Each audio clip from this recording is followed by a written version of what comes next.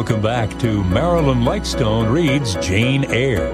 Without further ado, here is Marilyn Lightstone to continue the story. Chapter 38. Conclusion. Reader, I married him. A quiet wedding we had, he and I. The parson and clerk were alone present. When we got back from church, I went into the kitchen of the manor house where Mary was cooking the dinner and John cleaning the knives, and I said, "Mary, I have been married to Mr. Rochester this morning."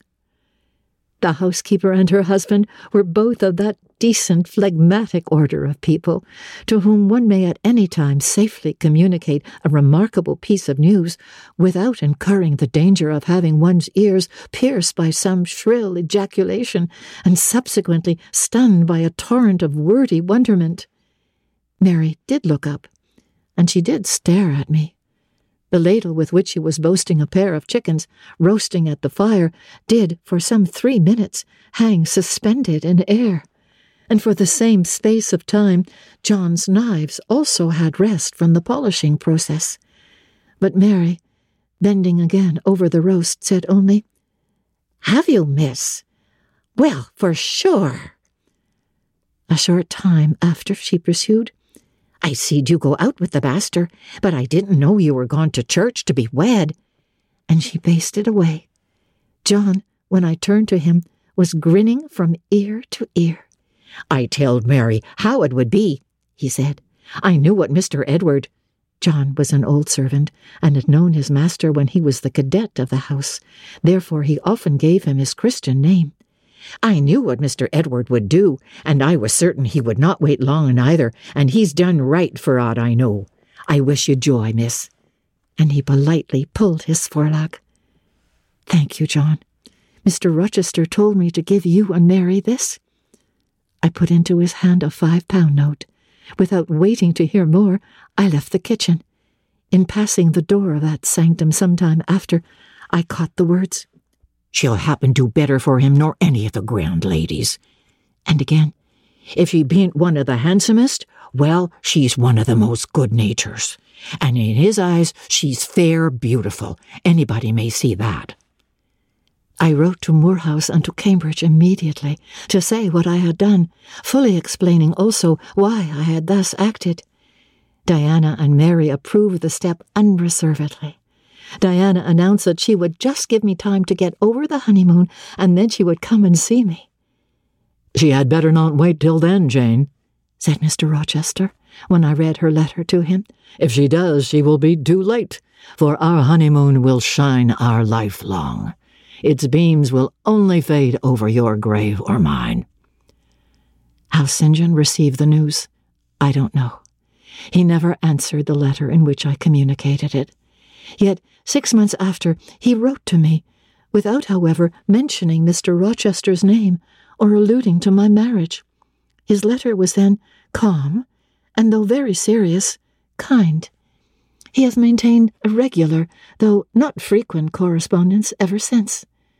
He hopes I am happy, and trusts I am not of those who live without God in the world, and only mind earthly things. You have not quite forgotten little Adele, have you, reader? I had not. I soon asked and obtained leave of Mr. Rochester to go and see her at the school where he had placed her. Her frantic joy at beholding me again moved me much. She looked pale and thin. She said she was not happy. I found the rules of the establishment were too strict, its course of study too severe for a child of her age. I took her home with me. I meant to become her governess once more, but I soon found this impracticable. My time and cares were now required by another. My husband needed them all. So I sought out a school conducted on a more indulgent system, and near enough to permit of my visiting her often and bringing her home sometimes. I took care that she should never want for anything that could contribute to her comfort. She soon settled in her new abode, became very happy there, and made fair progress in her studies.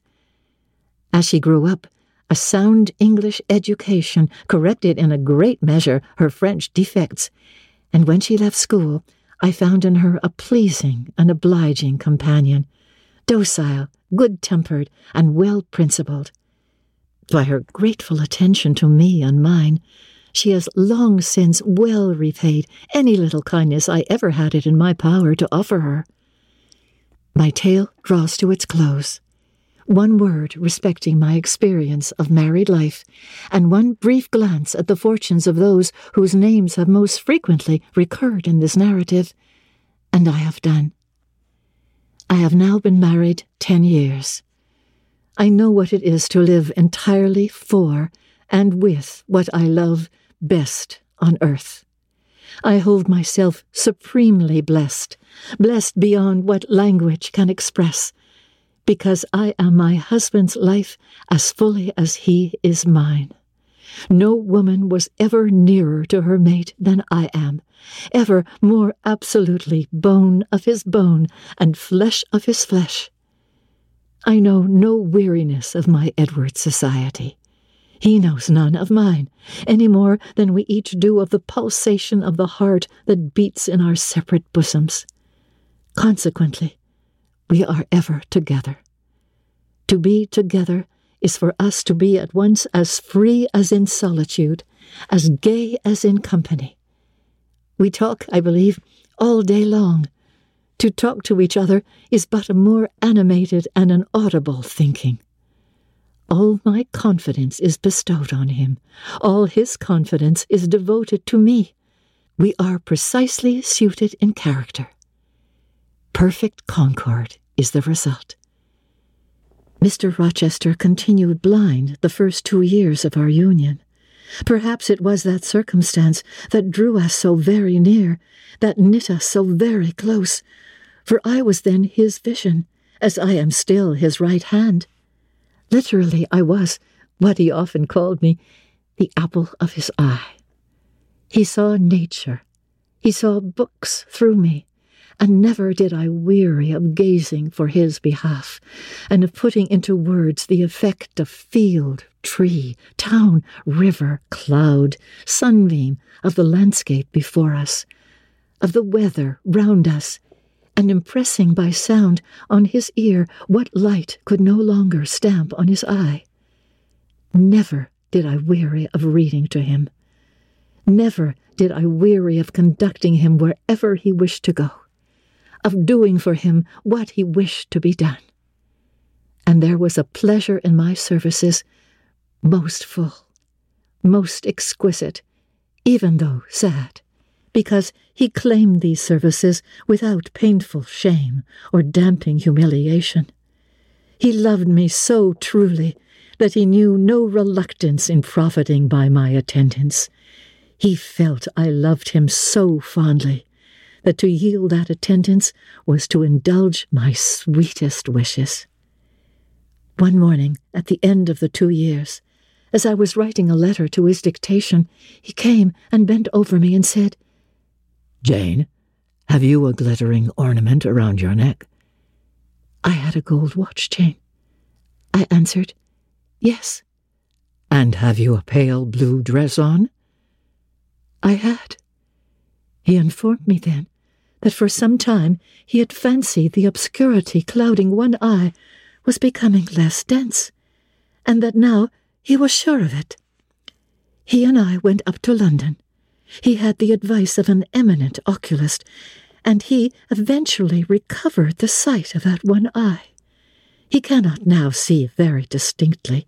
He cannot read or write much, but he can find his way without being led by the hand. The sky is no longer a blank to him, the earth no longer a void.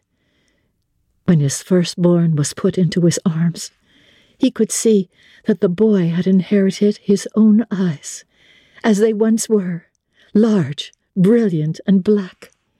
On that occasion, he again, with a full heart, acknowledged that God had tempered judgment with mercy.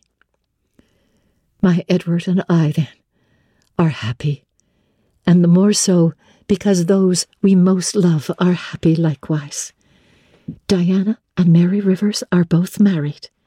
Alternately, once every year, they come to see us, and we go to see them. Diana's husband is a captain in the Navy, a gallant officer and a good man. Mary's is a clergyman, a college friend of her brother's, and, from his attainments and principles, worthy of the connection. Both Captain Fitzjames and Mr. Wharton love their wives, and are loved by them. And as to St. John Rivers, he left England. He went to India. He entered on the path he had marked for himself. He pursues it still. A more resolute, indefatigable pioneer never wrought amidst rocks and dangers. Firm, faithful, and devoted, full of energy and zeal and truth, he labours for his race. He clears their painful way to improvement. He hews down like a giant the prejudices of creed and caste that encumber it. He may be stern, he may be exacting, he may be ambitious yet, but his is the sternness of the warrior Greatheart, who guards his pilgrim convoy from the onslaught of Apollyon. His is the exaction of the apostle, who speaks but for Christ when he says, "Whosoever will come after me, let him deny himself, and take up his cross, and follow me." His is the ambition of the high master spirit, which aims to fill a place in the first rank of those who are redeemed from the earth, who stand without fault before the throne of God, who share the last mighty victories of the Lamb, who are called and chosen and faithful. St. John is unmarried. He will never marry now. Himself has hitherto sufficed to the toil, and the toil draws near its close. His glorious sun hastens to its setting. The last letter I received from him drew from my eyes human tears, and yet filled my heart with divine joy.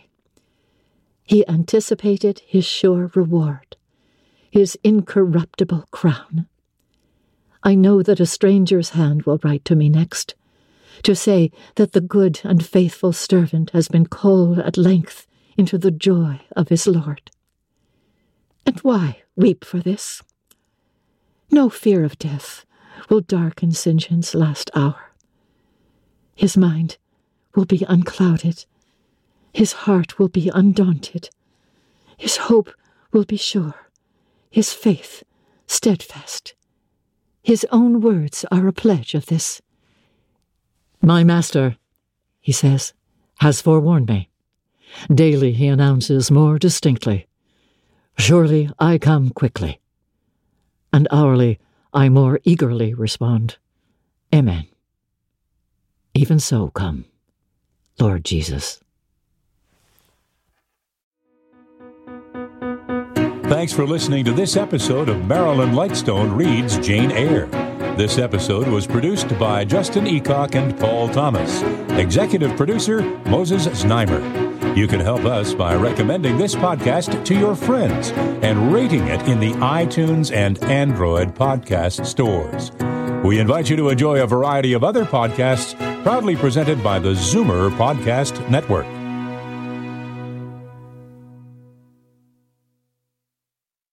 This podcast is proudly produced and presented by the Zoomer Podcast Network, home of great podcasts like Marilyn Lightstone Reads, Idea City on the Air, and The Garden Show.